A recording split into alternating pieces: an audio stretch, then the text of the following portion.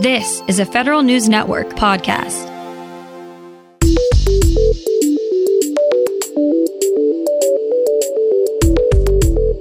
Coming up on today's Federal Newscast, a new report shows how VA did adapting to the new normal. Many federal employees stepped up to help out with the coronavirus response. And now that the election's over, it's safe for feds to wear their favorite political attire again. These stories and more in today's Federal Newscast.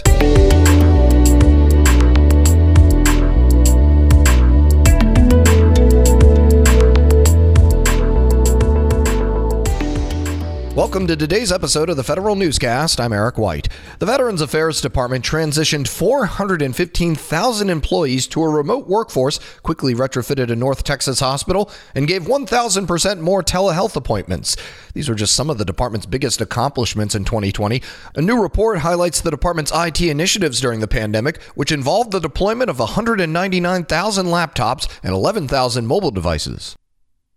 VA is tracking a record number of COVID-19 cases among its veterans, employees, and others, though. Almost 6,500 veterans have active cases. Over 4,000 veterans have died to date due to complications from COVID-19. VA facilities are currently treating 606 inpatients. Another 564 VA employees also have active cases. A total of 63 VA employees have died. VA facilities in Minneapolis, Milwaukee, and Chicago are tracking the most active cases. So far, the department has performed close to 880,000 tests among veterans and employees. A temporary detail program got some interest from federal employees during the pandemic. More from Federal News Network's Nicola Grisco. Over 650 federal employees applied to temporary jobs at other federal agencies needing help with their pandemic response. The Office of Personnel Management set up a designated section of USA Jobs called Open Opportunities so employees could apply. Agencies placed just 9 employees in temporary COVID details since March. 8 others are in the security clearance process. Another 100 federal employees participated in shorter micro details with other agencies. Nicola Grisco, Federal News Network. Starting December 5th, contractors and agencies using the Federal Procurement Data System will have to log on using two-factor authentication for each account. The General Services Administration says it will implement the Login.gov service as part of how it's increasing the security of the platform. Users will have to create an account, use an existing one with Login.gov, or federal employees can use their smart identity cards to authenticate into the system. The requirement of all federal websites to use multi-factor authentication is mandated by the 2016 Cybersecurity National Action Plan. The IRS gives an update on next steps for its Enterprise Digitalization and Case Management Office. The agency's tax-exempt and government entities division will be the first to migrate to the agency's new cloud-based enterprise case management system in December. The agency says this will enable the division to digitize the more than 30,000 letters and forms it receives every year. The IRS expects to speed up the rate of its migration later this fiscal year and expects its procurement needs will be roughly $25 to $50 million for all of fiscal 2021. The Navy releases a major upgrade to its overhauled pay and personnel IT system. More from Federal News Network's Jared Serbu. Officials expect the new Navy Personnel and Pay System, or NP2, to come fully online in January of 2022. In the meantime, several new features just rolled out last week. They include the ability for sailors to handle travel vouchers and reimbursements through a new automated process, including electronic signatures. The new release also lets sailors view electronic versions of their service records on mobile devices or personal computers, and lets some reservists review and print their mobilization and demobilization orders online. Jared Serbu, Federal News Network. DoD wants to bring the technology behind Bitcoin to the military as a service. Here's Federal News Network's Jason Miller. Blockchain as a service may be coming to the Defense Department. The Defense Information Systems Agency released a request for information to industry, asking for details about products and services that can run in a mainframe environment. DISA wants contractors to answer 6 questions ranging from their technical capabilities to their current contracts to buy blockchain as a service through to their approach to software licensing. Responses to the RFI are due November 10th.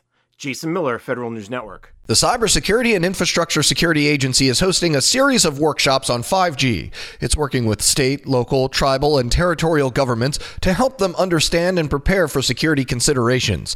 The workshops focus on risk management. The first occurred in Washington, D.C. 2 weeks ago. More than 180 participants attended that one, including federal agencies, D.C. government, and members of the private sector. The next workshops will occur later this month in Utah and Minnesota. CISA's Supply Chain Risk Management Task Force is looking to address the problem of third-party risk management. The task force is putting together a template that will allow vendors to self-attest to their security practices. This template would consist of a customized set of questions. Vendors could submit their answers for procurements, giving the purchasers insight into their cyber hygiene. This is just one of a number of the task force's initiatives to mitigate potential supply chain threats. The Postal Service prioritized ballot delivery speed above traceability as part of its extraordinary measures. Federal News Network's Jory Heckman has more. The head of election mail processing for USPS says the agency doesn't have clear data yet on the number of postmarked ballots still in its system that can be delivered in states that will still accept them. But the agency expects to provide that data by Thursday morning.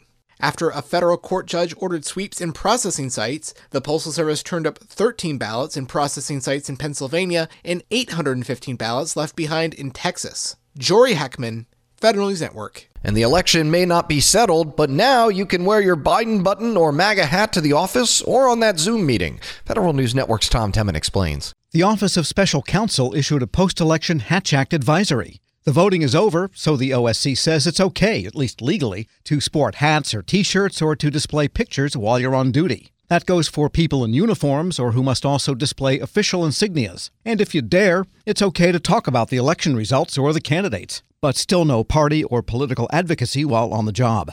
I'm Tom Temin. You can find more information about these stories at federalnewsnetwork.com. Search Federal Newscast, subscribe to the Federal Newscast on Podcast One or Apple Podcasts, and stay up to date on your agency's response to the coronavirus with our coronavirus resource page. I'm Eric White.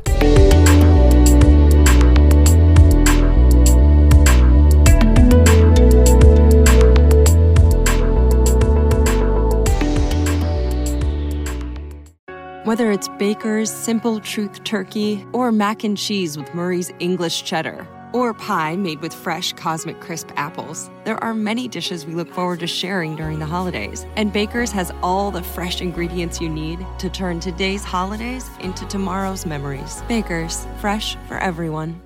Get more ways to save at the Buy 5 or More Save $1 each sale. Just buy 5 or more participating items and save $1 each with card. Baker's, fresh for everyone. This holiday season, Peloton's got a gift for you. Get up to $200 off accessories with the purchase of a Peloton bike, Bike Plus, or Tread. And take your workout to the next level with accessories like non-slip grip dumbbells, a heart rate monitor, cycling shoes, and more. Peloton, motivation that moves you. This limited time offer ends December 25th. Visit onepeloton.com to learn more. All access membership separate. Offer ends December 25th. Cannot be combined with other offers. See additional terms at onepeloton.com.